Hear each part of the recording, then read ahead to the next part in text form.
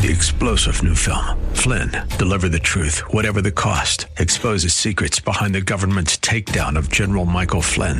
Flynn knew what the intel world had been up to. He ordered the first audit of the use of contractors. This set off alarm bells. He told the truth. He was the most dangerous person for Donald Trump to hire. They had to get rid of Flynn. Flynn, deliver the truth, whatever the cost. Available now. Watch it today. Go to salemnow.com. salemnow.com.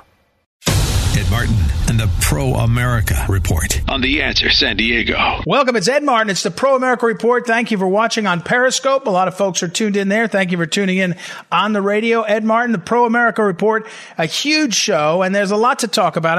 We started before the program, I do the Pledge of Allegiance. I hope people are picking up the Pledge of Allegiance. It's time to do the Pledge of Allegiance. Bring it back. It is not brainwashing, but it's very helpful working together. It's very helpful sharing of our brand, and it's very, very important. I hope people will do the Pledge of Allegiance more and more. And I think you will see, if you start doing the Pledge of Allegiance today, I'd say within the next 2 months, you will suddenly see the Pledge of Allegiance resurging. I'm not saying I'll cause it. I'm saying I can feel it, and I can feel what's good for the country, and I think that's what we're going to see. So I hope you'll join in that. But that's not what you need to know today. What you need to know today is it's time to open up. In a few moments, we'll talk with Dr. Decker, Dr. Brett M. Decker, about the economy. The economy's booming today. The stock market's way up. And before we talk to Dr. Decker, we'll talk with Matt Staver, who is one of the leaders in defending our religious liberty. He's at the Liberty Council. And Matt Staver will talk about the legal challenges, all these kinds of things to protect our religious liberty. But here's what I want to tell you is now it is time. And what you need to know is it's time to open up America, and it's time for we the people to lead. It is no longer possible for us to rely on our leaders in government, on the experts in the health professions. It is simply time for we the people to lead. And let me suggest that the first group that needs to go of we the people is our churches. And our churches need to step up. I was talking to someone today, very smart woman, and she was saying that, part of the argument is that the churches should go first because the churches have the most protection, that a small business is not protected on the Constitution in terms of the First Amendment. That's a fair enough point, but more importantly, the churches have a certain moral authority. I'm not saying a small business doesn't have moral authority. It does. It's a way of life. It's a way of supporting people. It's important. But the churches have the churches, someone just put on Periscope that said the churches won't step up, they're blind. They're not. They need to hear from we the people. They need to hear from the pews. They need to hear people say it's time. And here, let me just walk through a couple of historical things. Over the weekend, I spent some time reading. At other times of pandemic, and in particular in real, I don't mean to say that the wrong way, but in the plagues that were unexplainable and untreatable, at least in the modern times, we have a lot of ways to treat the illnesses that we face. I mean, a ton. We have ways to help people get better. We have help people get oxygen, to get nourished, all kinds of things. At most of the pandemics in the history of the world, especially the ones that we know a lot about, they struck and people were just dying, falling into the Spanish flu. But I look back in particular because I had spent some time in northern Italy last year. And so I spent some time in Bergamo. Bergamo is one of the hardest hit cities in all the world. It's a little hillside town, beautiful, little city in northern Italy. And it's been devastated by the spread of coronavirus. And I just was there last year, less than a year, just about a year ago right now. We went to the little towns. In fact, in the Wall Street Journal today, there's a photograph and an article about Bergamo, and it said the photograph was right in the center of town at the baptistry, a big famous baptistry next to a church, and it was right there. I can picture standing in the spot from which the picture was taken.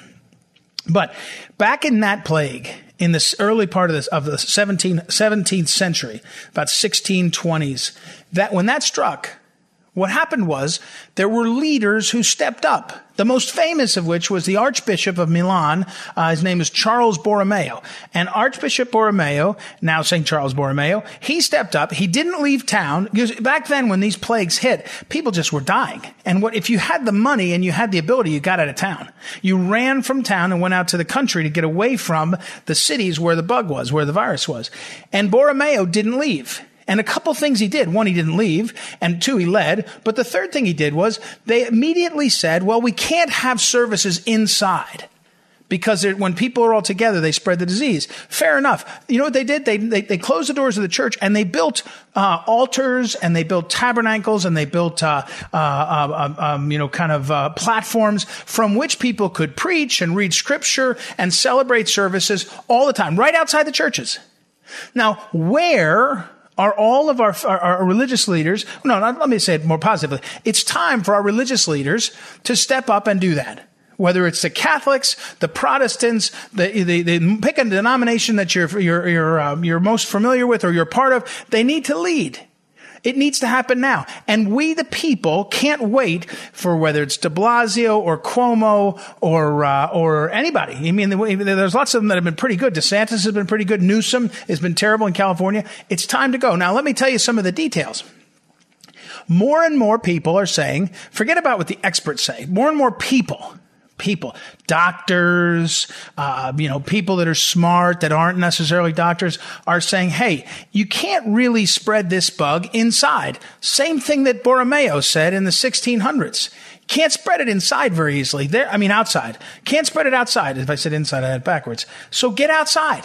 And so we ought to have schools outside, churches outside, meetings outside. Go ahead and get outside. The sun will help you in terms of vitamin D. You'll be healthier in terms of air, all those kinds of things. And just change the way it's going. Another example is our restaurants. I've been telling people you can get a picnic table, a great heavy wood picnic table for $99.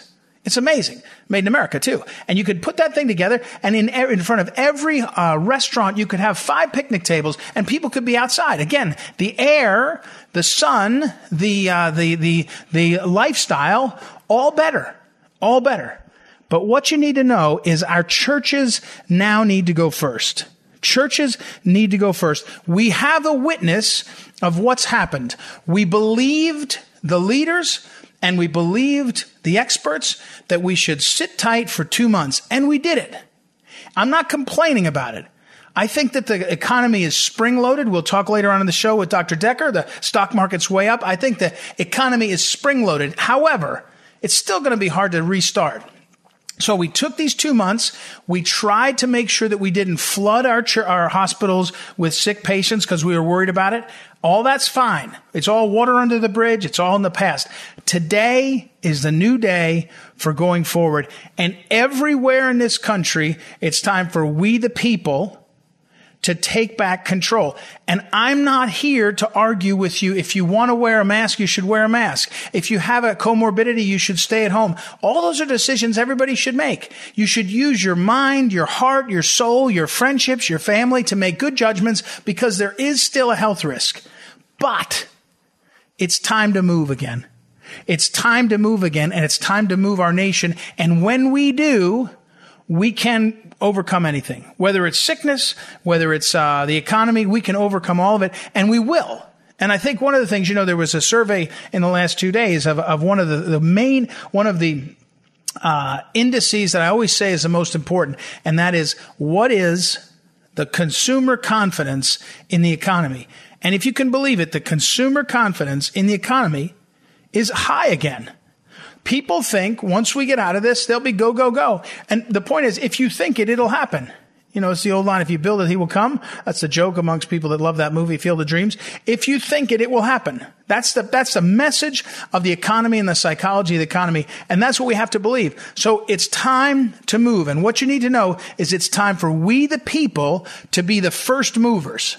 We can't wait anymore. Let me be clear. I'm not advocating for any kind of specific action to break any laws or anything. What I'm saying is we now need to move. We need to encourage. I sent an email to a friend of mine who's a pastor this morning. I said, brother, it's time for you to lead. You have to lead your people. They're waiting. And he said, I know it's time.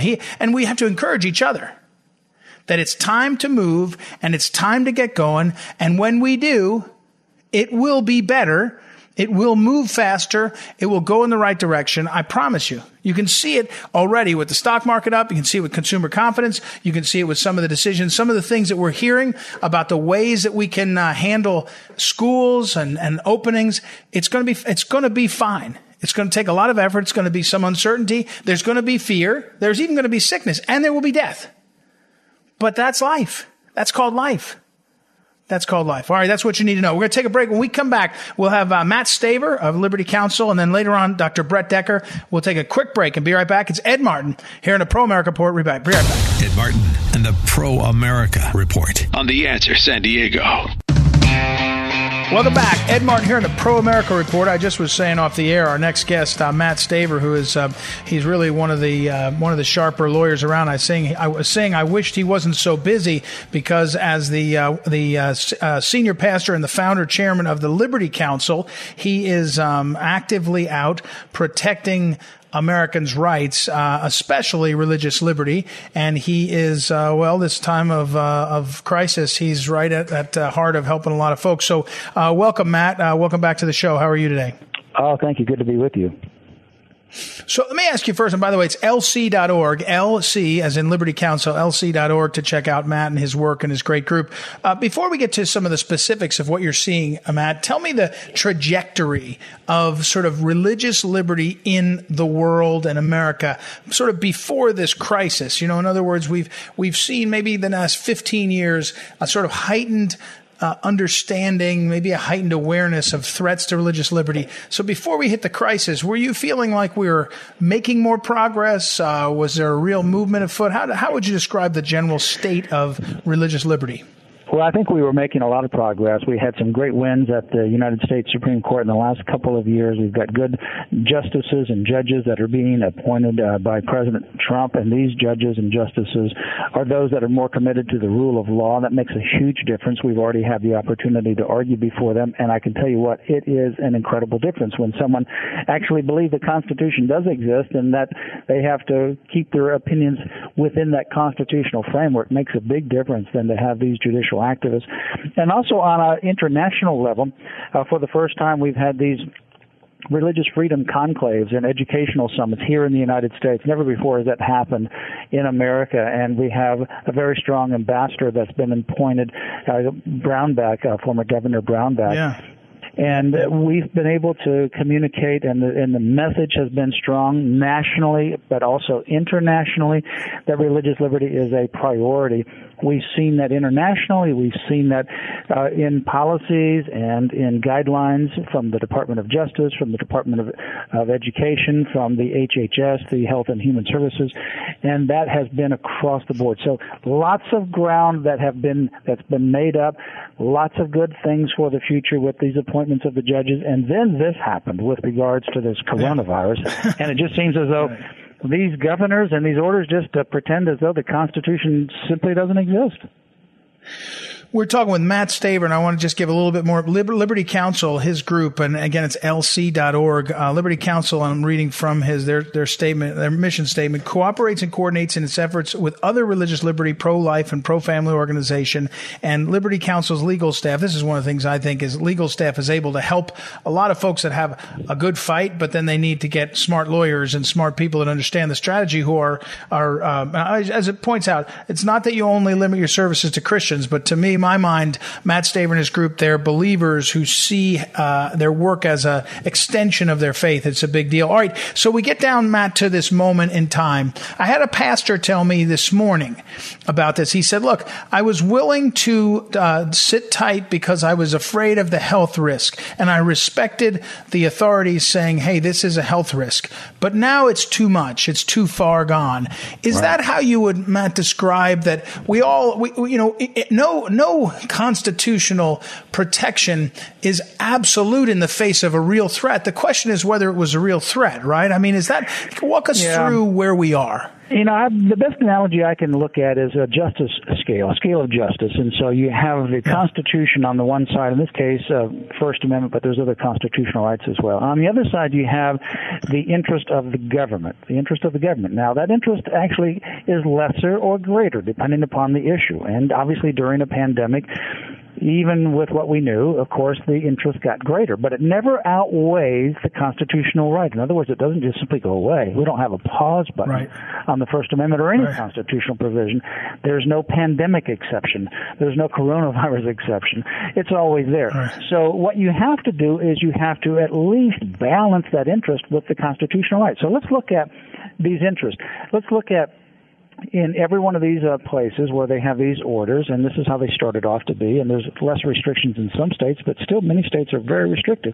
They created this essential, non-essential category. Well, they automatically dumped churches in the non-essential category, and they began to treat them differently.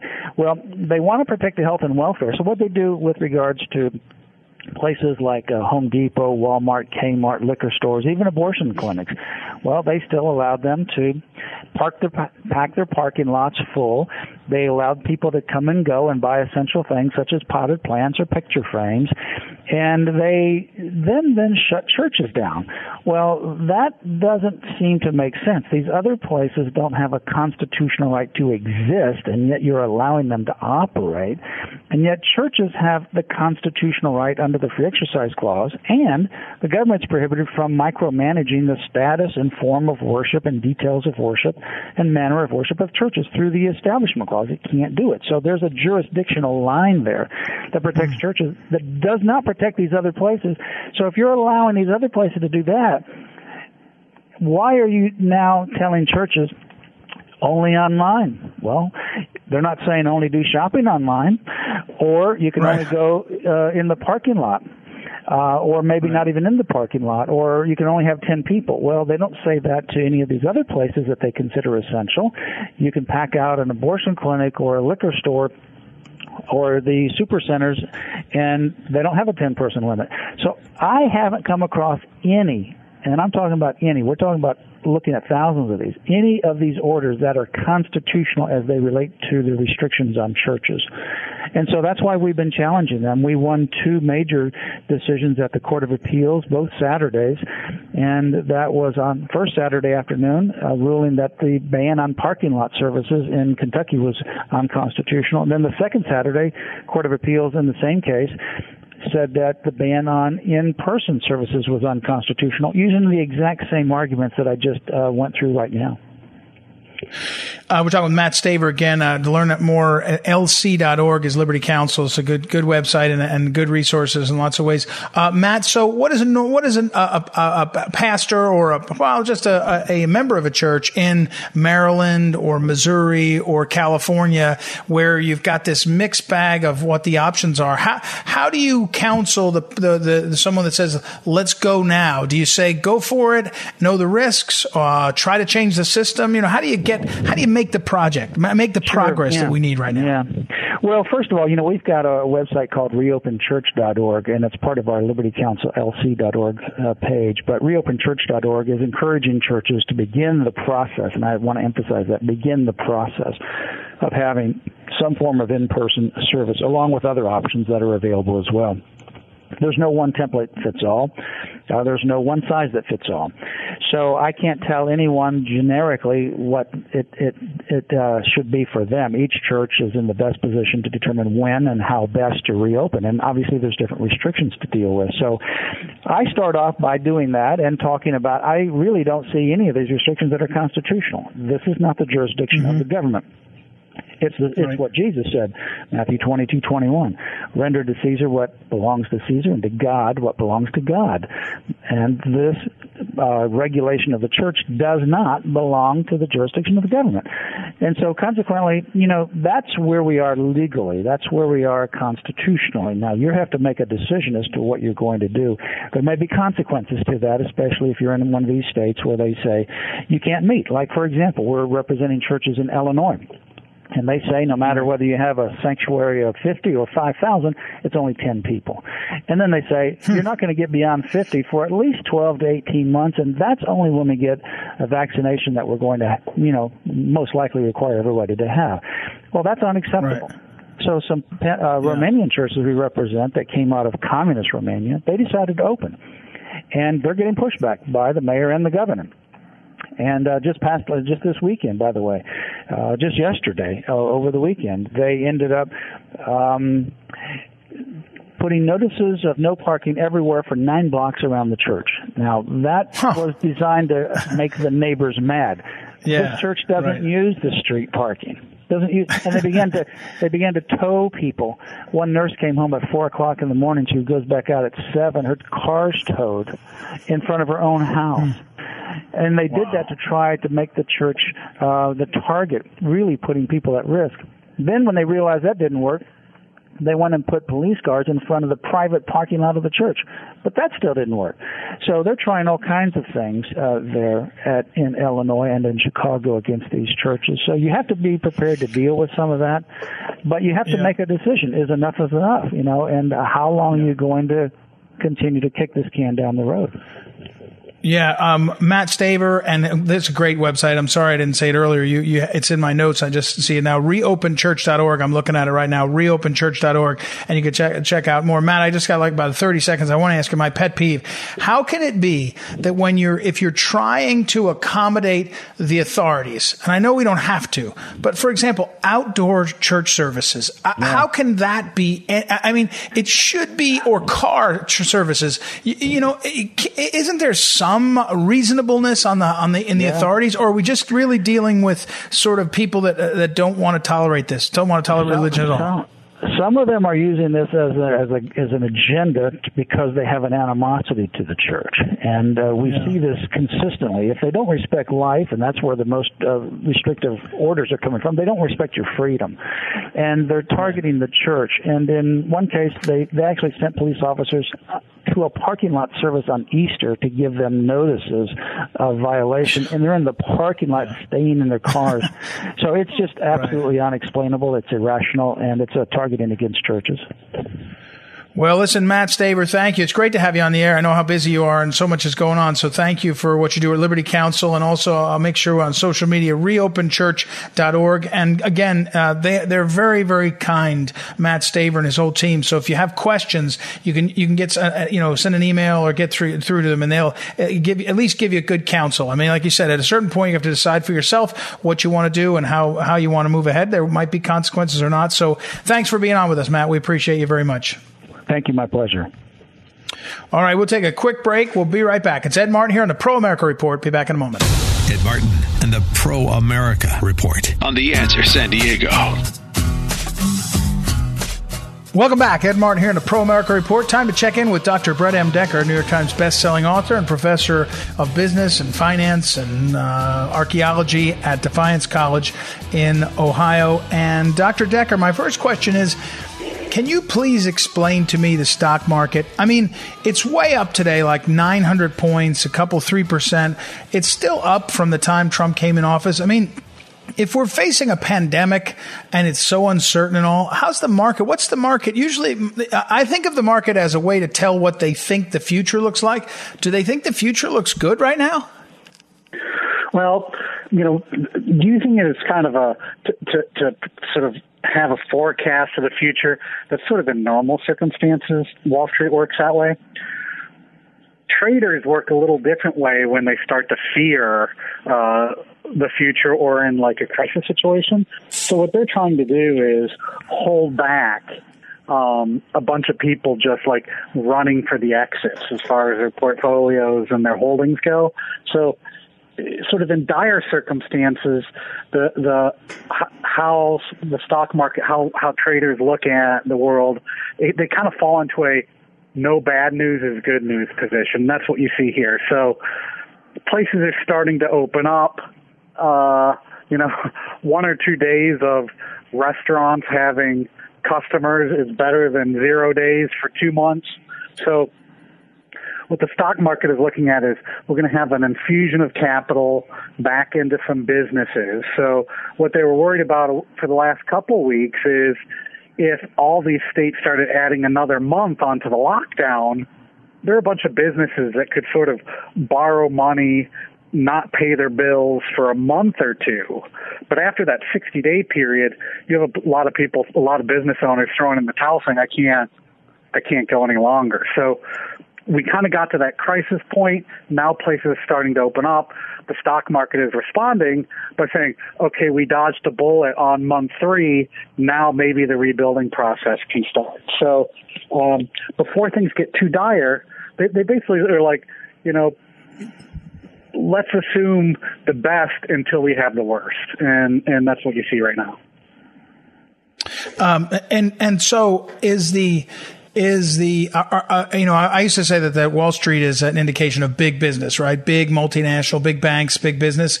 What about Main Street? I mean, because Wall Street doesn't really care if Main Street stalls, right? I mean, they're not, the corner store, the corner pharmacy in Morrison, Illinois, where my friend has a pharmacy, that doesn't affect Wall Street because they care about what CVS is trading, right? So is that lagging behind, or, how do you think that's going to go?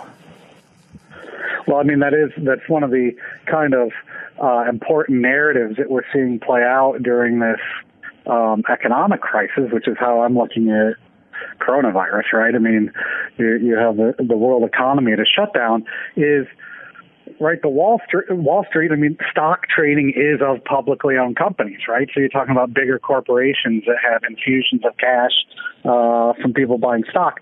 So essentially, you could have 75% of small businesses go under and the stock market still be okay. It doesn't necessarily work out that way. But as you said, a robust stock market doesn't necessarily reflect Main Street and what's happening to mom and pop stores. So I think the thing is, though, on the flip side of that, mom and pop stores, places on Main Street somewhere in your neighborhood, they feel like when a lockdown is lifted, when people start spending money, they tend to feel it sooner, because where do people go? They go immediately to the diner around the corner, or the place outside your neighborhood, right? So, it's kind of good news for everybody right now. All right, now let me then shift over. We're talking with Dr. Brett M. Decker. Let me shift over to China for a second. I said earlier in the show, you can't ever really get a deal with China anymore. They're too far gone because of their system. It'd be like when the old days when people said, "Oh, you just get along with the Soviets, you can make a deal." You couldn't make a deal with the Soviet communists, because they were communist. We to the point where everybody realizes you can't get a deal with China, that it's incompatible systems, or is it going to lurch back where people say, "Oh, we'll just get a really good terms, really good trade deal"? I'm afraid it's going to lurch back. I've been paying particularly close China. It was actually 20 years ago this spring that I moved to China, and I've been really paying really close attention to it since then, going back most years and visiting. I think it's going to lurch right back, because at the end of the day, a lot of the structures of our economy that sold out American manufacturers and moved production over to China because they wanted a cheap source of supply. A lot of those factors haven't changed, right? If you look right now, everyone's worried about people coming in and out of their countries, about travel. If we can't test everyone, why should we let everyone in? Well, Chamber of Commerce and a lot of business interests are still trying to get more immigrants here for cheap labor, right? Even amidst this pandemic, right? So the same kind of greed of cheapest possible source of labor and production, as soon as this thing passes, they're going to go right back to pressuring Trump to go easy on China and to get things exactly where they were before, which, killed the Midwest, killed the heartland, killed American manufacturing. So a lot of Americans now want more manufacturing, right? They don't like China, but I mean, there's this pretty big disconnect now between what people want and what government and the powers that be do, right? So for 20 years, basically, in every single poll, when you ask Americans, are you willing to pay more for products to be made in America than be made in China? Vast majorities of Americans, 60%, sometimes higher, say, I'll pay more. I'll sometimes, if it's like a cheap spatula at Walmart that's $1, I'll pay $2 or $3. So sometimes we're willing to spend twice or even 3 times as much for products to be made here instead of an awful place like China. But those that make the decisions to have production overseas don't listen to them because they're only worried about. What I think is interesting, what we're seeing in this pandemic, though, all these companies making all these profits, immense profits, and they save nothing for a rainy day, right? Everyone's going to the government for a bailout now, including oil companies. They make billions and billions of dollars by pumping stuff out of the ground, the easiest job, least complicated job almost of any major industry. But they can make billions of dollars, give their executives tens of millions of dollars, multi-million-dollar bonuses, and within 3 months they're like, oh, we need a bailout. So, it's not like they're doing anything other than serving themselves with these profits, right? So I think to me it's a fascinating. We're learning a lot about how compromised our semi-capitalist system is now, and hopefully we can use that later. And let me real quick shift. I want to ask you. You've worked in Washington in the swamp. You've been in the, high level, administration jobs.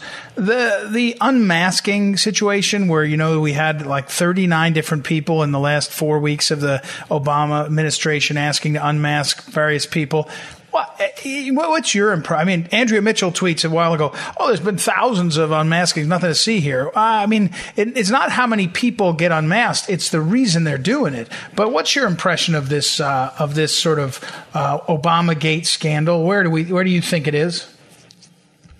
Well, I mean, the difference in any of these other supposedly countless cases that I don't know that much about, right? Even though I was in Washington for 20 years. The difference is, right, they use this unmasking of someone who was named as the next national security advisor for a president that they tried to prevent from getting elected and then are still trying to unseat after he got elected. And they didn't like who he picked for one of his senior advisory spots, so they just went out and they took him out. That's all. That's as simple as it is. So the reason...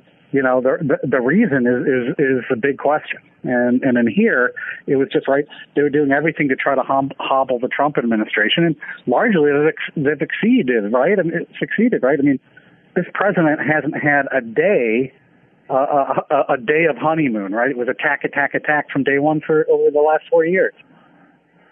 Right. It's true. I mean, if the goal was to waste time and tie him up, it was very effective. All right, I got to run. Dr. Brett M. Decker, thank you as always. New York Times best-selling author and professor at Defiance College. We'll talk again soon. Thank you, Brett. We'll take a quick break and be right back. It's Ed Martin here in the Pro America Report. Be right back. Ed Martin and the Pro America Report on The Answer San Diego. This is the Phyllis Schlafly Report, a daily commentary continuing the conservative pro-family legacy of Phyllis Schlafly. Now, the president of Phyllis Schlafly Eagles, Ed Martin. 100 years ago today, a child was born who would one day shape the course of human history. Pope John Paul II is credited with many great accomplishments during his time as Pope from 1978 to 2005. But few could compare to his tireless fight against godless communism. It's no wonder he felt so burdened to be a part of this fight. He himself was born in Poland before the Iron Curtain fell. The life of Pope John Paul II proves that the fight against communism wasn't just political, economic, or militaristic. It was a spiritual battle between right and wrong. That rallying cry voiced by the Pope was a banner millions of oppressed Eastern Europeans gathered under. Support poured into the Solidarity movement in Poland to peacefully resist the communists because of the Pope's blessing. Solidarity's leader, Lech Walesa, who served as Poland's first post-communist president, said, quote, "The Pope started this chain of events that led to the end of communism. Before his pontificate, the world was divided into blocks. Nobody knew how to get rid of communism. In Warsaw in 1979, he simply said, 'Do not be afraid,' and later prayed, 'Let your spirit descend and change the image of the land, this land,' end quote. These words of inspiration commemorated by Walesa were life-giving inspiration to oppressed people under communist rule. On this 100th anniversary of the birth of Pope John Paul II, we should take a moment to reflect just what our duty should be for the cause of freedom. The Pope could have easily dismissed the fight against communism as a political matter beyond the scope of his papacy, but instead he embraced his duty to empower others to pursue freedom. Our duty is no different than his. When freedom itself is at stake, There is no room for us to say, I'm just not a political person. We all must take a stand.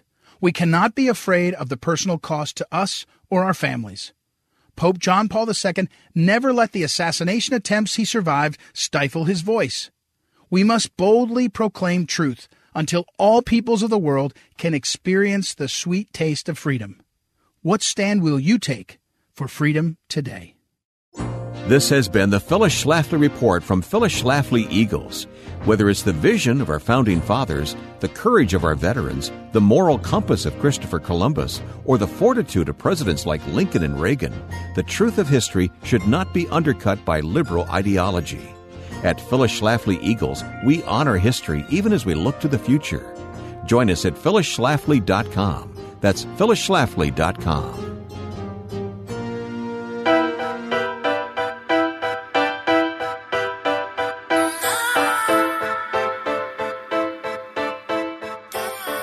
Welcome back. Ed Martin, Pro America Report. Good to be with you. So let me finish up. Those are two good guests. I hope you'll go and visit edmartinlive.com. Get signed up for the daily email. But more importantly, theanswersandiego.com. You can find all the shows as a podcast. I track Andrea Kaye's show, all sorts of stuff. And here's what I want to summarize for you. Those two interviews, Matt Staver, very good and helpful, and then Dr. Decker, Brett M. Decker. But here's what I wanted. Stock market's way up. And why is the stock market way up? And the stock market is way up for one reason. And it's a little bit of what we talked about with Dr. Decker, but it's because the people who are on Wall Street and investors and more Americans than the media wants you to know have confidence in the future. So you have a couple of things. Why would you have confidence in the future? One, money is going to be really cheap for a while to borrow. So there's going to be lots of people who are going to do more business. They're going to build more buildings. They're going to start businesses. I know two people I can think of right now who are starting a business. They're going to get really low loans. They have collateral. They're going to get loans. They're going to start businesses. What else is the stock market seeing that they like? Well, the president announced Operation Warp Speed. Operation Warp Speed is this massive $10 billion with a B effort to get to the bottom of a coronavirus vaccine. And when he did it, the president didn't just say, I'm going to get Operation Warp Speed. We'll see what we can do. He named a director, some hotshot woman scientist, I think it was. But he also said, when we get to the point where we get a vaccine, we're going to use all of the military logistics to get it out there. In other words, if you're sitting there and you're Wall Street, you're saying to yourself, okay, the country has been rocked back on its heels by this pandemic and by fear of it. But what's happened? Massive mobilization of resources to make sure that our hospitals aren't overrun, building hospital beds, moving hospital ships, making ventilators, shipping ventilators. All that was done. I'm not saying that it was not chaotic. It was chaotic, but it was accomplished. Have you heard one report of someone who died because they didn't have a hospital bed or a ventilator? No, you haven't. Because that's what they did. So this president has proven that when it has to, government can respond, even if it's imperfect response. But I'm not claiming it's a perfect response. I'm saying chaos, real threat, action. Even the Congress, which probably threw twice as much money at the problem as they could have if they were efficient and non-corrupt morons, even that, they still moved. They still were able to make some things happen to keep things moving, to keep things stable. And so what Wall Street and what other people and investors and others are looking at, and even the poll I mentioned earlier that said that consumer confidence isn't high, people are looking up and they're going, even in chaos, I got a sense that these people can sort of get out of their own way. They can do things, even when they do things wrong, it's directionally in the right way, and they're going to move ahead. And I think that's what they're seeing. Now we're going to go back. We're going to open up. We're going to get back to our lives. Things are going to pick up, and it's going to get hot fast in terms of both the temperature and the action. And people are going to say, oh, I see it. So what the stock market is betting on the future that they have now seen in the immediate past, and they figure it's worked out. More things have happened with technology for meetings and working from home and handling all kinds of things. It's all adjusting. It's all adjusting rapidly. Education is adjusting rapidly. Telemedicine, my wife, I talk often about my wife who's a physician, and she has told me, we've talked to her friends, and they are paying attention. They're using regularly telemedicine to do their work, which they had never done before. Nobody had done. I mean, it just was not something that doctors did. Now they have had to, and therefore they've adjusted, and now they're going to do something, and it's never going to go back. I mean, it's not going to stay the way it is now, where there's, so little in-person meeting, but it's going to adjust. So I think that's why the stock market's up. I think that's why people are more confident, and I don't think that's going away. I think it's actually going to grow stronger and stronger. All right.